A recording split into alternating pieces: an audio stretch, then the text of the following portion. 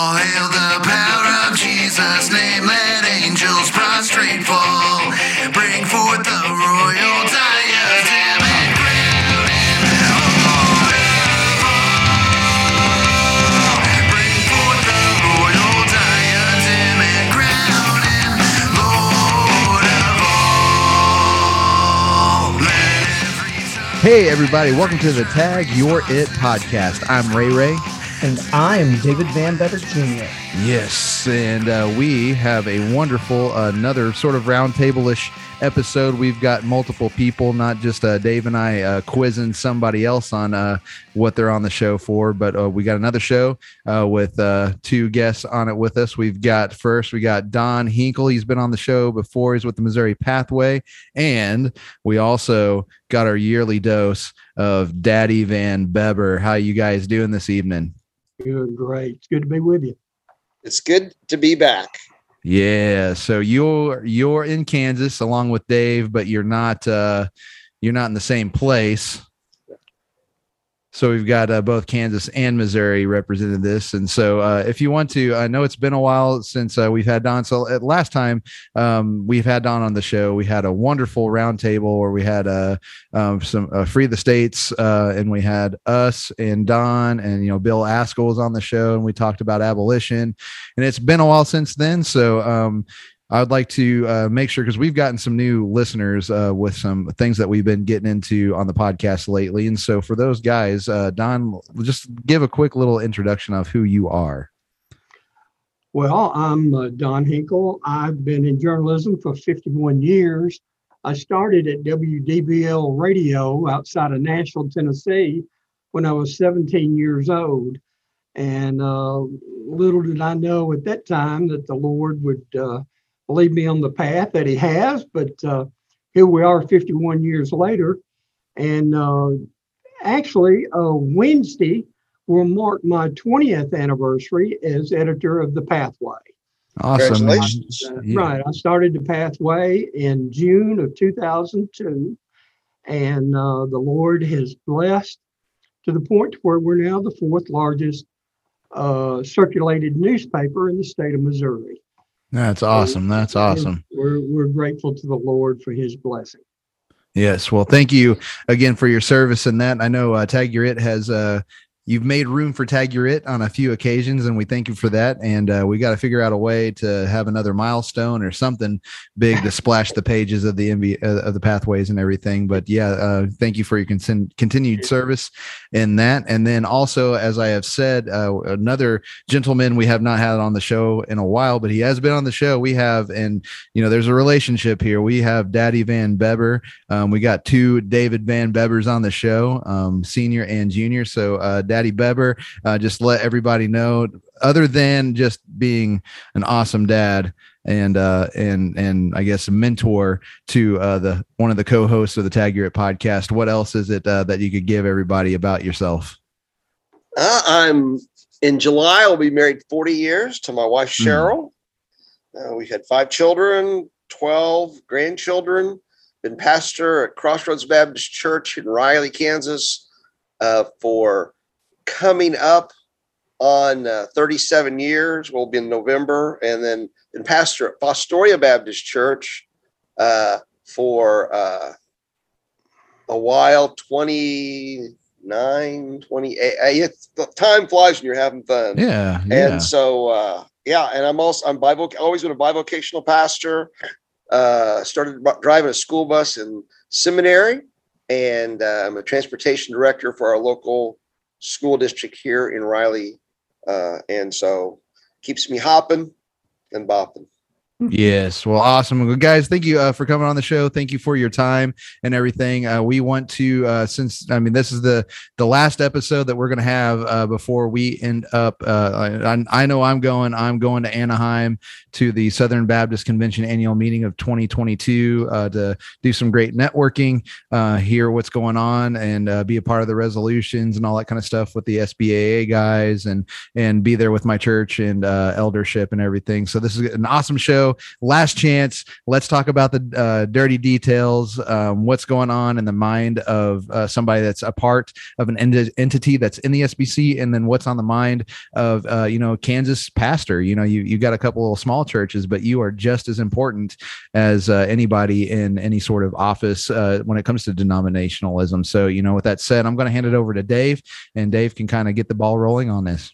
Well, I was tipped off to a story in the Missouri Baptist Pathway that just posted about 10 minutes ago. The story is Guidepost Solutions releases LGBTQ plus pride statement. Now, if you're not familiar with who Guidestone Solutions is, that is the company that was hired to investigate the Southern Baptist Convention and their alleged mishandlings of the sexual abuse issues. May 22nd, they, of course, released a Twitter post saluting the LGBTQ plus pride. And that actually was here today that they presented that. Now, here is why this is an issue. And I'm shooting right out of the gate on this. Both of you are familiar with the sexual abuse response task force, or the sexual abuse task force, and the findings from Guidestone. My question is, knowing that the company that came in and investigated these things obviously functions from a different worldview, what should that do to at least cause us to look with caution at some of these things that they found? And what are your just initial thoughts, knowing that the company that we paid big money to do this investigation is also on the trans revolutionary side? And whoever would like to answer first, go for it.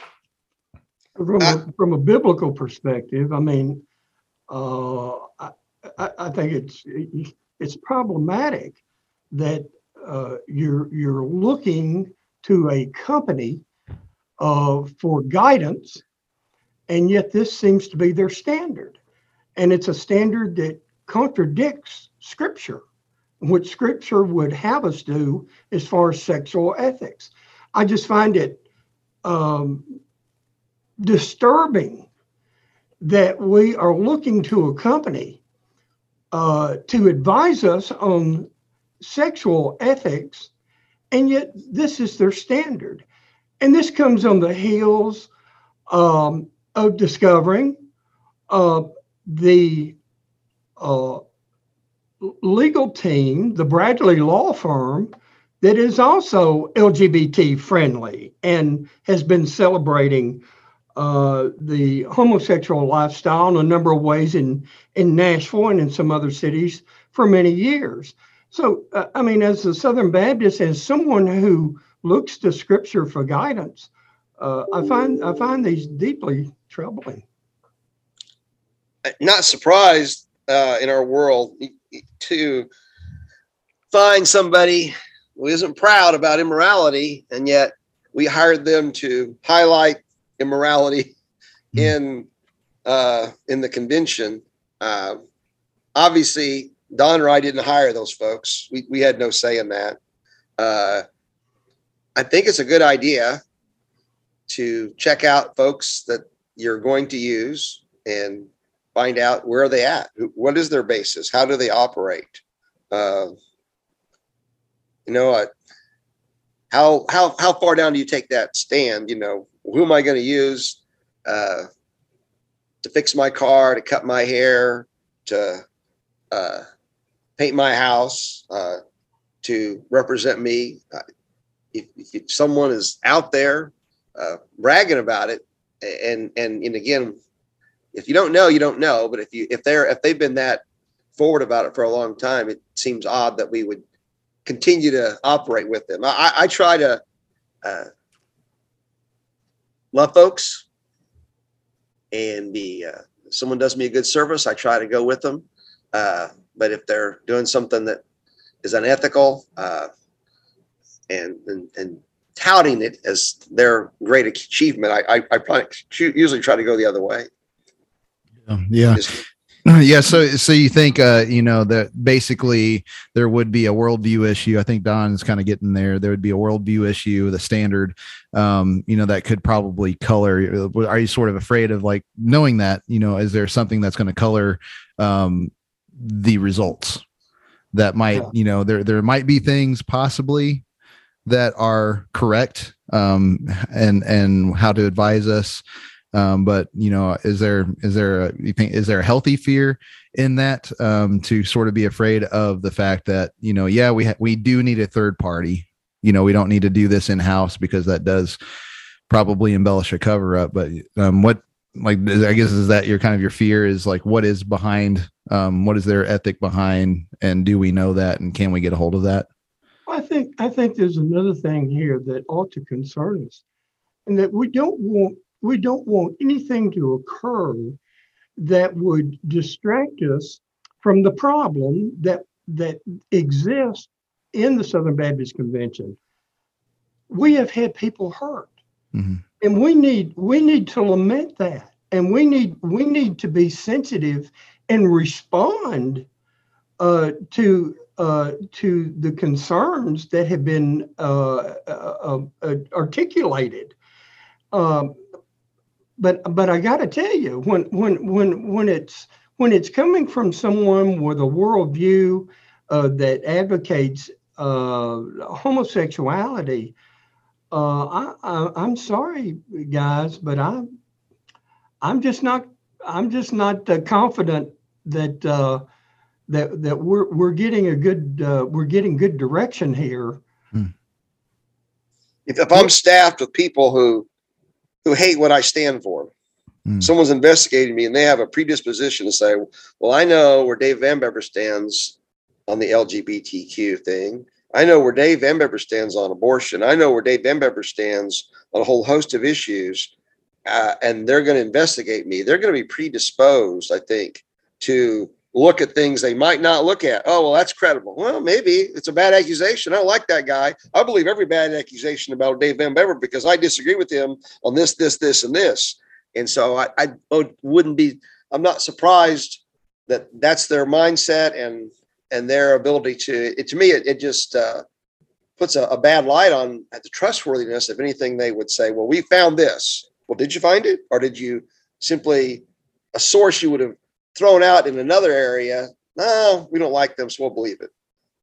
You tend to believe the worst about your enemies, especially in the world, and believe the best about your friends. And if we're enemies, then they're going to say things or look at things in a different light than if they were thought, hey, those are folks I want to do a good job for, but I don't have a dog in this fight. Obviously, they have a dog in the fight. Well, thank you both for your off-the-cuff comments on that. Thanks a lot, Don, for the tip-off. And I'm grateful for Ben Hawkins for breaking this news. I think it is incredibly important and relevant. And it does give us a nice little preview into where I wanted to begin with this discussion was, here I'm grateful to have an individual who has worked in the mass media and particularly is a general editor for the fourth largest newspaper in the state of Missouri, probably one of the largest state newspapers in the Southern Baptist Convention, Don. And then my father, who is a bivocational pastor in a rural area. Two kind of different perspectives, at least, but I think there's some similarities. Both of you, however, were actively involved in the conservative resurgence in various ways. I know that my dad was in Dallas in 1985 at the annual meeting. And Don, I imagine you were probably there as well. No, I was in the Air Force at the time. I was late arriving to the party, but I did arrive. There you go. But with that said, you though have a great knowledge and experiential knowledge of the conservative resurgence and played various roles, whether it's pastor, whether it's someone writing articles. As you look at the state of the convention going into the annual meeting in 2022, what are your just overall generalized thoughts? And I know that's a broad question, so kind of take that where you'd like to go, and whoever would like to go first. Well, let me start out by saying what I did have a part in with the conservative resurgence. The pathway would not exist if it were not for the conservative resurgence in Missouri. It was called Project 1000, but it's the same thing. It was just an outgrowth of the conservative resurgence in the Southern Baptist Convention that occurred in the state of Missouri. conservatives prevailed in Missouri, saved the convention, and in the process established the pathway. The pathway is a product of the conservative resurgence that came out from the late 1970s, early 1980s, and then spread into Missouri. So the pathway very much embraces the conservative resurgence. We very much pride ourselves in that. We take a very high view of Scripture. We believe in the inerrancy, infallibility, and sufficiency of Scripture. And it is our guide as a newspaper. And so we take that very, very seriously. So I wanted to say that right off the bat, because I think the conservative resurgence and the pathway are connected and will always be connected. They can never be separated. They are one is a product of the other. And so we're very, very grateful to the men and women who were faithful to Scripture and who fought that fight here in Missouri and saved the Missouri Baptist Convention from theological liberalism. Now to look forward and thinking about Anaheim, you know, the Southern Baptist Convention is like an aircraft carrier. I think Richard Land may have used that term. Someone did. I'm stealing it. It's not the one I created. But it's like an aircraft carrier. It is a humongous organization, and it tends to move very slowly. Nothing's going to happen quickly. And I think that's probably wise in this particular situation, where I think everyone needs discernment. We need to be prayed up. We need to be talking to the Lord and searching the Scriptures and searching each other's hearts and talking to fellow believers and how the Lord would have us respond to the challenges that are facing the convention at the moment. But I have no doubt in my mind that Southern Baptists will rise to the occasion. Always have. I believe that once again, Southern Baptists will do it. But the challenges that we're faced with are different this time around. We're not fighting theological liberalism here. This is I think a much more difficult problem that we're faced with, and it is going to take great skill and I think people are going to have to. I think we certainly need to be diligent in our prayer and searching the Scriptures as to how the Lord would have us respond in these circumstances. But just in general, there's no doubt in my mind that Southern Baptists we will figure it out.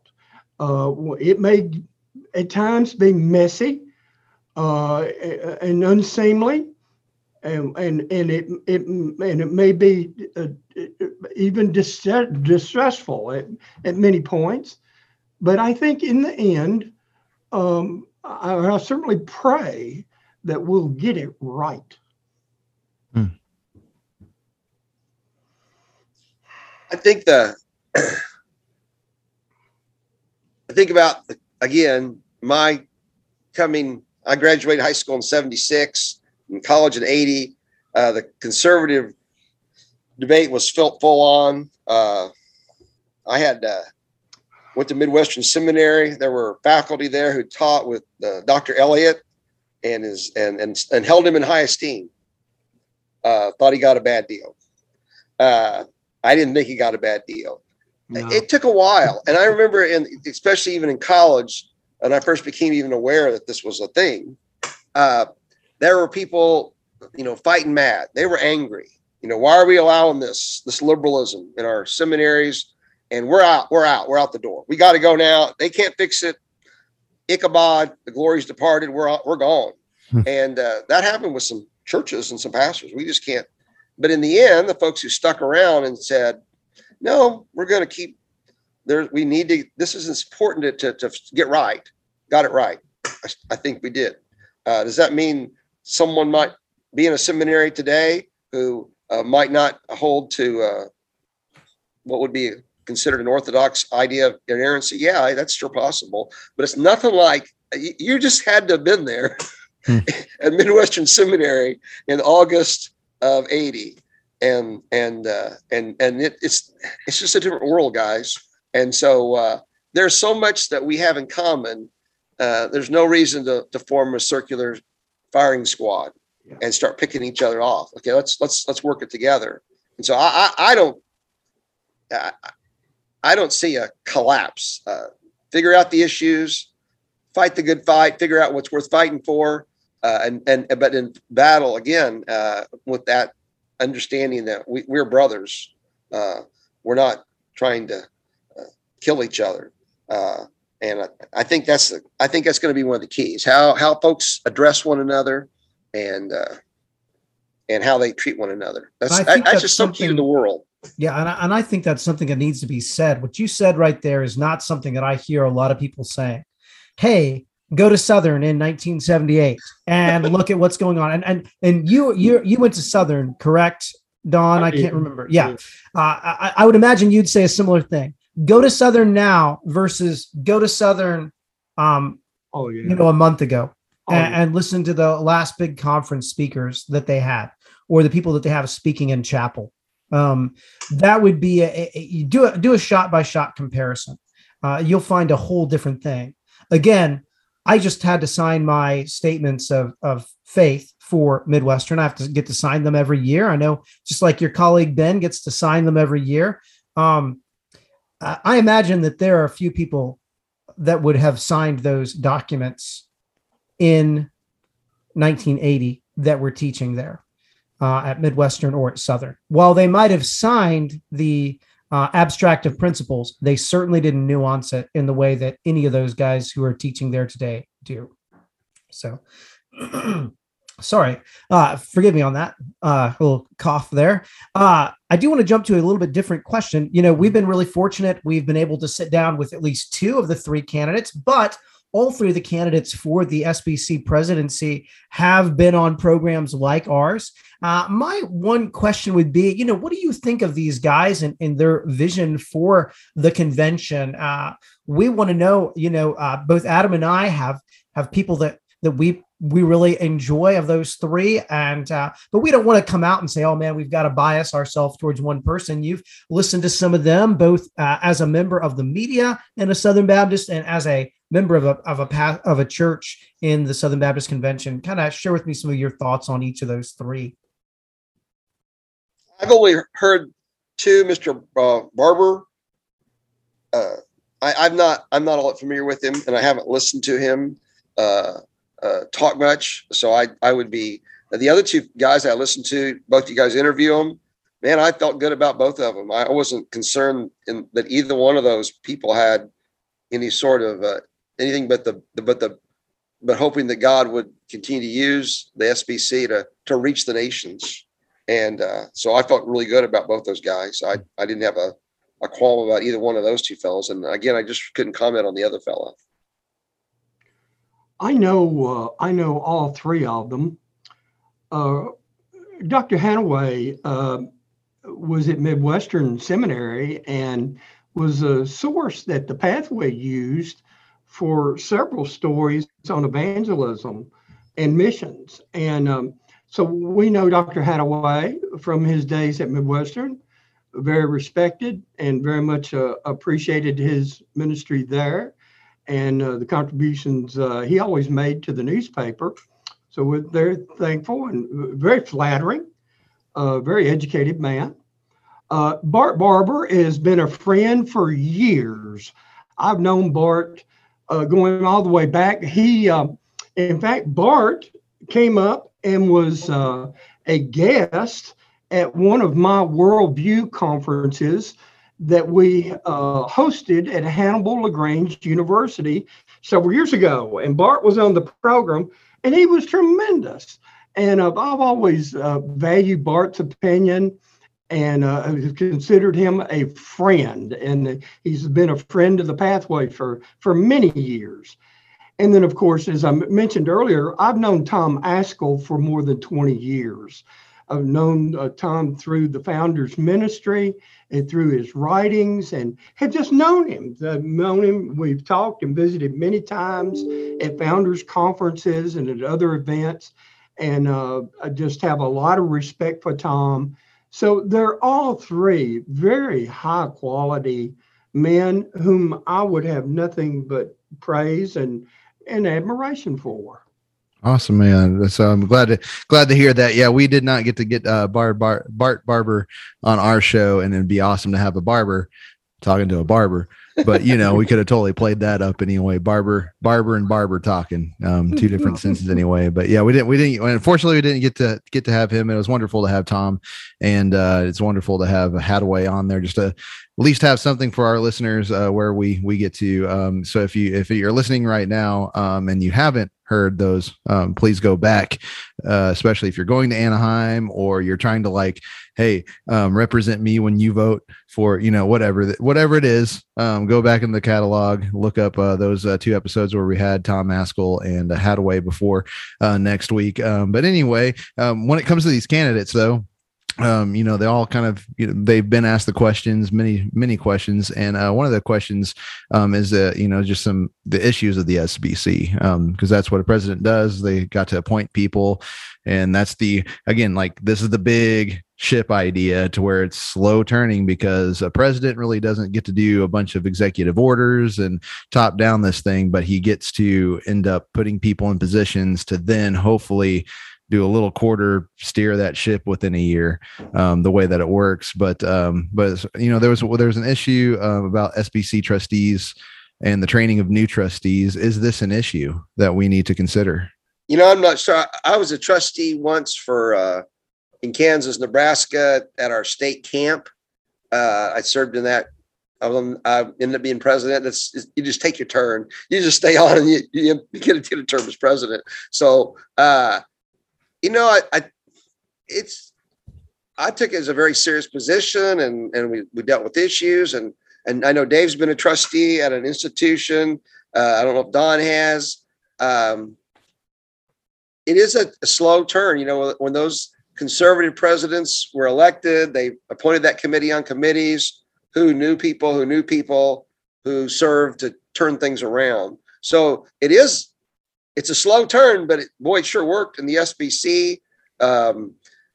We didn't have anything that big to fight about when I was trustee at Webster Conference Center. Let's keep the doors open. Let's keep kids coming to camp, and don't get in debt. That was our big issue. So, but yeah, if you know the right people and you get the right people, man, I think Dave knows you can make big changes in an institution with the right trustees. And I'm sure Don has seen that time and again in his experience. Yeah. This is an interesting issue that you've raised. And I know it's I think there's a future question on our list here, things that we talked about in advance that might come up. But let's go ahead and dive in here. I have a theory that one of the problems that I think the SBC is faced with today is politics. Politics has become too important, I think, in Southern Baptist life. And I can understand it. We had to use politics in order to get the convention theologically sound, to get the convention in a good theological position. And we did that, and we succeeded. But the politics didn't stop there. Instead, we continued on with the politics. And I know it's very hard to do, but I wish there had been some way that we could have slammed the brakes on and said, okay, look, let's dispense with these guys running for president and all, and let's just all show up at annual meeting, and let's just have nominations from the floor. Let's don't even know who's going to run for president until we get to the convention. Just to try to lower the temperature in the room politically. And it seems that the thirst for power and influence and politics has just gotten to the point to where it's I think causing internal problems. I wrote a column many years ago in which I called for the election of the Southern Baptist Convention president to largely become ceremonial. And in other words, what I was saying is we need to turn the temperature down on the politics within the Southern Baptist Convention. It's gotten to be too important. It's gotten to be paramount in people's minds and all. So I don't want to belabor the point, but it does seem to me that we played the political card. We had to get the convention theologically correct, okay, because that's the way our polity is set up. It's the only way it could be done. But once we achieved that, I wish there had been some way we could have turned the spigot off or slammed the brakes on, and we didn't. And I feel like now we kind of got us where we are. That kind of moves into the situation that we have at hand. I mean, the sexual abuse allegations, the sexual abuse task force, so much of this came to light last year in accusations against Mike Stone. I mean, I was there in Nashville and I was just appalled at the things that were, at least to me, used as political props in order to persuade people and in order to change the tenor of the situation. When we think about the sexual abuse task force and the way the SBC has handled this, I know I kind of came out of the gate on some of this, but what are your thoughts on that as you've maybe looked through some of the reports, read some of the commentary on this? I mean, how do you think the SBC has handled that? Has it been correct? And what do we do going on? And I don't know if you've been able to read any of the recommendations, but if you have and you feel free to comment on those, I'd love to hear your thoughts on that as well. Well, the convention has a policy to not comment on the current situation. So I want to honor that. I will just say this. Our hearts are broken over the people who were hurt. And clearly people have been hurt. And that needs to be addressed. Now, how that's done and how the convention moves forward are very important questions that this convention is going to have to deal with in Anaheim and going forward. I think because of how our convention is set up, though, it is problematic. We don't have you got this board here, got this board here, you got these seminaries here. And yeah, there is the executive committee, and obviously they come out in this looking not good at all, is what I've gleaned. But that still it's an entity by entity responsibility. That's how I see it. So if I was president of a seminary and one of my faculty or someone in the seminary was behaving badly and I didn't do right, then I need to pay a price for that somehow. If I'm a mission board area representative or a president, how did we deal with that? And are those allegations? Did we do well with that? Hold me accountable for that. So as a convention, since can't bring all the messengers today for that 2 days, it's okay, you are responsible for this. No, I don't. It's individuals who had positions of authority and then abused them, whether it was a pastor or a state convention president. I haven't looked at all 800 allegations, but I think we look at those entities and say, okay, who was responsible here? They're the one who needs to, is this is it credible? Then they need to be held accountable. As a convention, again, we come in together, we vote the trustees in, say, okay, it's your job, hold those people accountable. And that was true when the seminaries were out of control, and obviously we need more control of those folks that we appoint as trustees and directing those other entities. So, yeah, if I do something wrong here in Riley or Fostoria, I'm responsible. Hold me accountable. But I don't know how I'm accountable for some pastor in Texas sending his youth director down the road who fool with girls. That's that guy's job. He messed up. He hurt people. He injured people. He needs to hold held accountable. I like that and appreciate it very much. Thank you both. I appreciate your comments. I know that's a hard thing to comment on, and I've tried to refrain from saying certain things, but I stand behind what both of you guys said. You both have discernment and wisdom that I don't, and I appreciate your statements. I'm going to kind of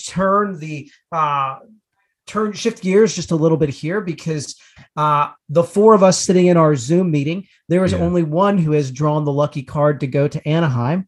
Congratulations, Adam. Lucky card. It's called Providence, bro. We're not that kind of we're not that kind of podcast. We don't believe in that. Like we got the transcendental argument. We can't talk about chance at all. No, it was wonderful. I got a text from my pastor. It was like, hey, you want to go? The church will help pay for it. And I was like, I'm honored. So this is my first big one. So I'm happy to go. So you guys should tell me, that this stuff is important. Like the shows have been awesome for me going into it, going like, what do I need to look for? What's embellished, what is underrated, plus the sort of agendas that I'm going for in my sense. Right. It's the people.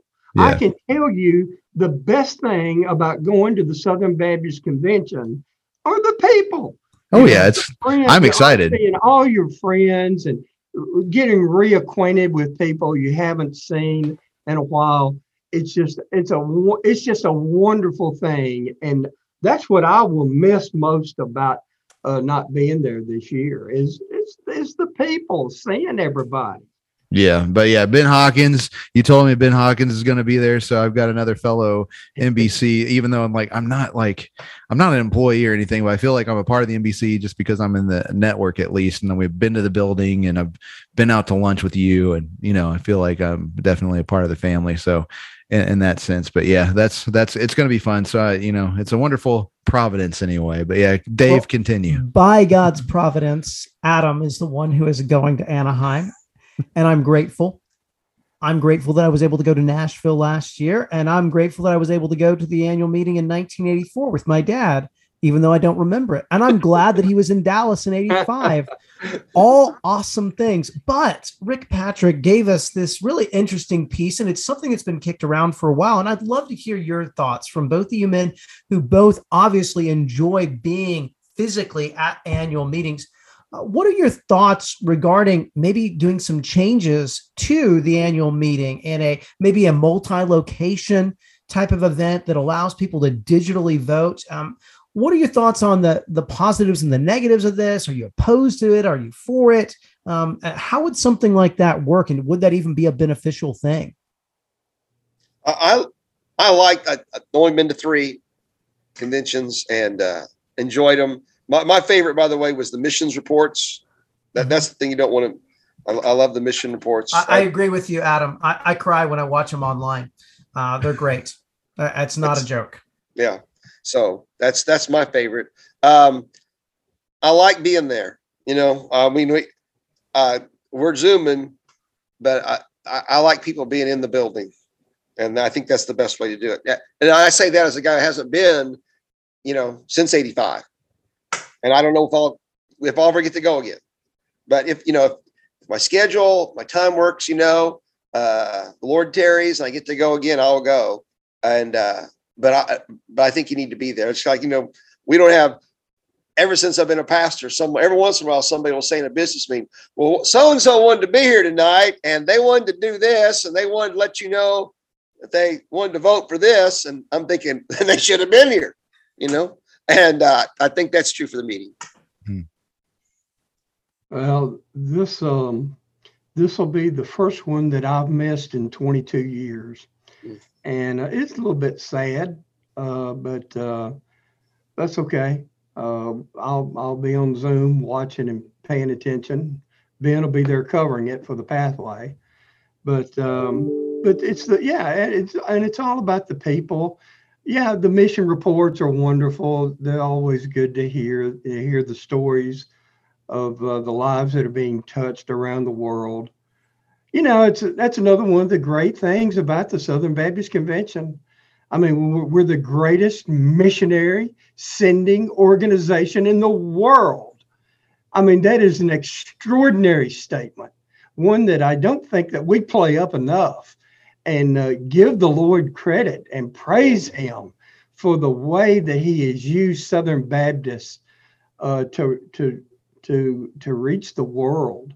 And I'll miss being there this year. I'll miss it, and I'll miss seeing the people. Yeah, we got to talk to Rick and Tom Askell both, and I guess you guys watched those episodes. But yeah, that good question of what do we do? We're Great Commission Baptists. We wanted that name change at some level.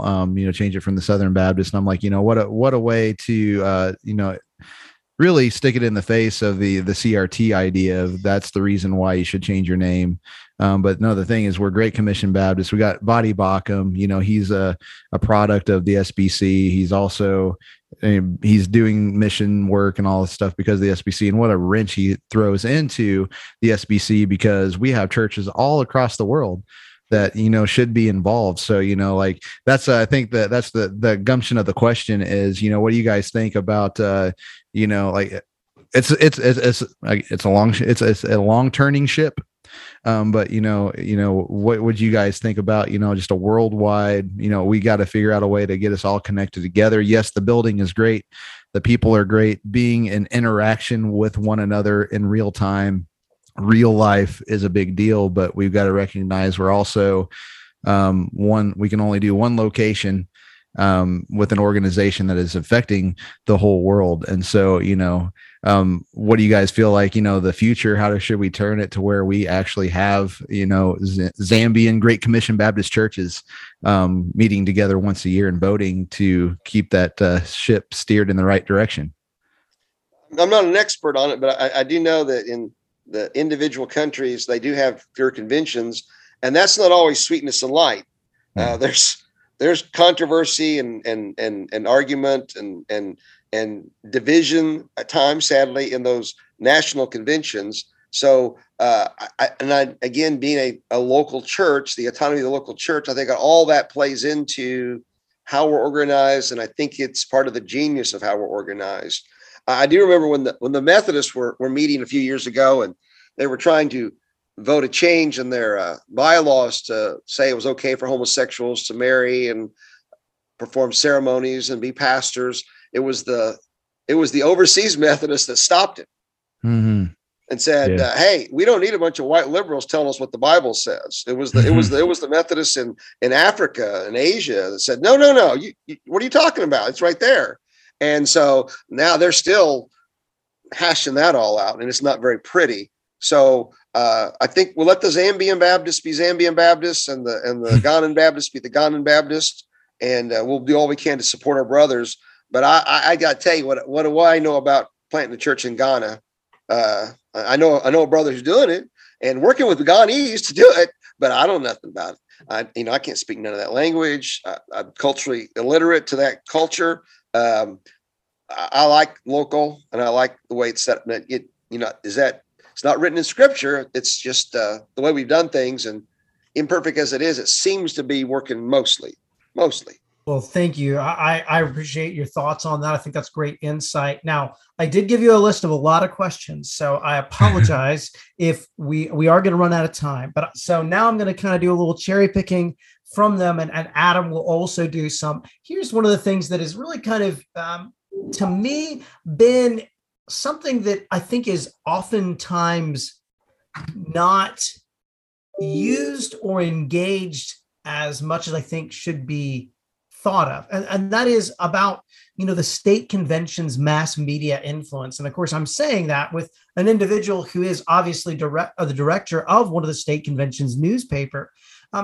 Do you think that's something that we kind of fail to leverage our media power as a convention regarding dealing with these problems? I mean, there's all kinds of social media chatter, but I mean, here we have some really big influence, the fourth largest state newspaper. Are we selling ourselves short at times and using some of our impact to actually correct the narrative about the convention? I think yes. But let me qualify or expand on that just a little. The Pathways main purpose is to, of course, tell the story of what Jesus is doing through Southern Baptists in Missouri. But as we do that, we want to do it in a way that honors Him, and would bring glory to Him.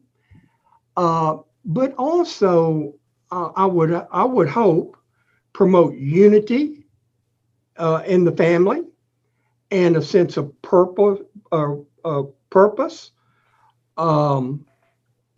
and just help form unity in the body, and also provide it, as the Pathway name suggests, based on Jeremiah 6:16. Thus says the Lord, stand by the ways and see, and ask for the ancient paths where the good way is, and walk in it, and you will find rest for your souls. That is what I hope the Pathway does, is it points us to Scripture, to the old paths, to the right way of living, that the way Christians ought to live according to the Scriptures. And so I don't know that we leverage ourselves as strongly in doing that and accomplishing that as much as we should. I think the media, of course, here I'm in Kansas, and back when I became a Southern Baptist, we were a pioneer area still. It was a frontier, even though it's right next to two very Baptist states, Oklahoma and Missouri. We weren't very big and influential, and still our media sources. So, I'm not sure how, and I'm not in the media business. I know we don't get a lot of publicity, but every once in a while we'll find ourselves, there'll be a Baptist church that'll be a story, a positive story. In Kansas, I see as many now that Fred Phelps has left the scene. I see Baptists got in Kansas. There's more positive stories than there were negative stories. I mean, you couldn't, he had a 15-year reign of terror on, or at least in Kansas media when it came to the word Baptist. So, you'll see a good story about a Baptist church, something they're doing nowadays, every once in a while. How to increase that, I don't know. Who knows? There's some editor deciding here's what we're going to cover, here's what we're not, and how to break into that, I'm not certain how to do that. Don is a master of changing the trend. I mean, in the 20 years that he has been the editor of The Pathway, that has been a massive time where print journalism has been dying. And yet he has by God's sovereign decree has made it so that the Pathway has just been blessed over and over again with continued expansion. And I'm always grateful to get my Pathway 2 times a month here, even though I'm in the state of Kansas, which is pretty awesome. So let me change gears just a little bit more again, continuing in the media concept, because obviously we're going to send this podcast out through social media. We think that social media is an incredibly important platform. While there are a lot of negatives with it, as I teach my students at Spurgeon, it's not something that you can stay away from. It's something you're going to have to engage in no matter what. Here's my question regarding Baptists and social media. We had a resolution a few years ago on the proper use of social media for Southern Baptists. Do you think that we've failed as a group of pastors and leaders as a convention regarding the use of social media in a positive and constructive way? Or are we just doing a great job with it? Well, that's a great question. And I don't know. I don't know that I can give you an answer. I would hope that we would, but I would say that the evidence suggests that the answer is no, that we have failed miserably in how we're to handle this, especially when you think about Twitter. I don't do Twitter. It's for me, it's just a little too snarky. And and being a journalist, I prefer more dialogue and explanation rather than just, a tweet here and there. And I think for me personally, my opinion is Twitter is an absolute miserable failure and is one of the most destructive things that has entered our lives. Now, granted, it's people who have misused it, but nonetheless, I feel like we have really failed on Twitter. Don't know that we're much better anywhere else. There are attempts. I think there are attempts being made. And there is good quality journalism and good quality posts being made on sites like Tag Your It and other podcasts and other media. It's not that there's not good media. There is. But man, there's so much clutter. It's tough. I think on Facebook, before COVID, my daughter was going to Germany. She says, "Dad, why don't you put your service on Facebook?" So I set my little camera. Adam was always impressed with our production values. Hey, I chimed in. I wanted to see what you guys were doing, at least hear a song or two or something like that. I'd chime in. I'd see you'd like, I think you'd put it on your podium or something like that. So at the very beginning, I see you're riding the phone, and then all of a sudden you just like out of nowhere start preaching. I'm like, all right, I'm in for a ride. So hey, I got my stand. We got my high quality stand right here. Yeah, it's all good. Thank you for the advice.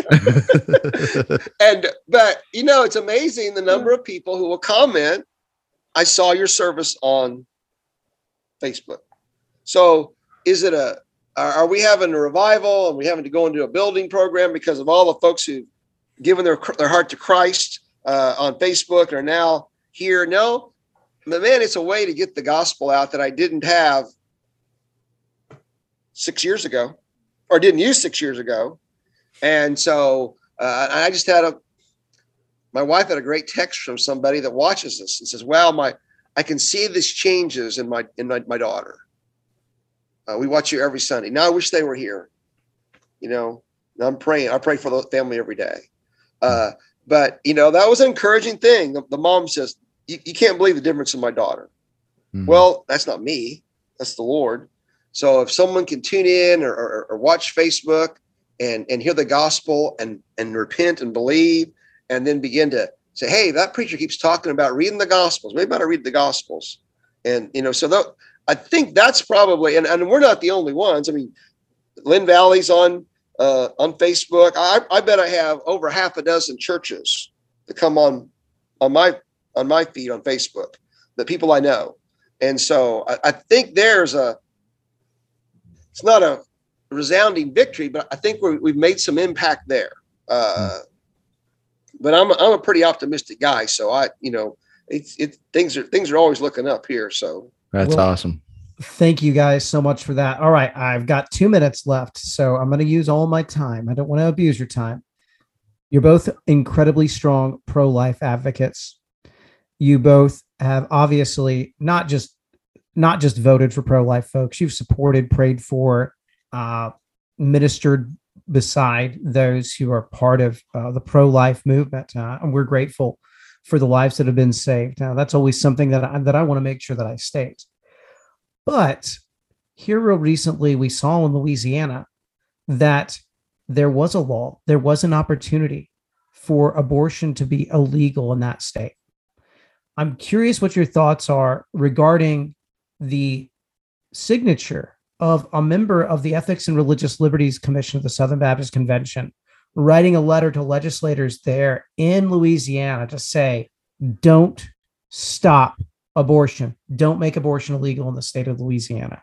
And feel free, to be as brief or as long as you'd like. I'm just curious of your thoughts on that. Seemed odd to me. I would vote if there's a piece of legislation that's going to do something. Stop abortion. Let's get it. If it goes down to defeat, well, we'll try again some other time. It took a long time to get rid of slavery, so keep supporting the. But why he did that, I don't know. Well, I'm thrilled that we have passed a law in Missouri that will ban abortion as soon as Roe v. Wade is struck down. The day it's struck down by the Supreme Court, it's the day abortion becomes illegal in Missouri. It will be banned. And I'm thankful that lawmakers passed that a couple of years ago. And we just look forward to the day when the killing stops. Amen. Amen. Well, guys, it is 6:00, and I know you both are busy guys, and I am grateful for you. Adam, I'm going to hand things back over to you, brother. Take it away. Well, thank you guys, everybody, for your time. And again, this is the last Tag Your It before we end up entering Anaheim.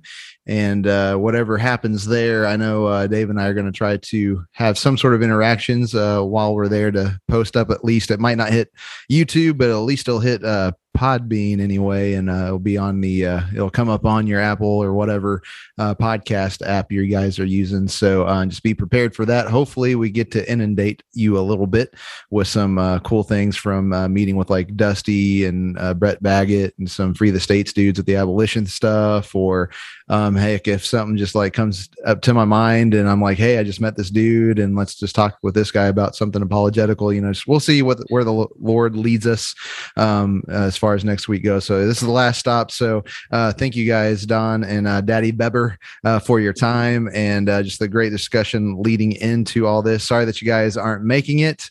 I wish I could be with you guys, but Dave got to go last year and I didn't get to go. So this is my year, I guess. I don't know, but it'll be a fun exploratory mission for me. But yeah, guys, thank you so much for your time and the conversation. And we hope that everybody that listens to this gets a little good shot of edification. And especially if you're in the Southern Baptist camp, help us continue to steer the ship by getting involved in your local association, please. It starts local.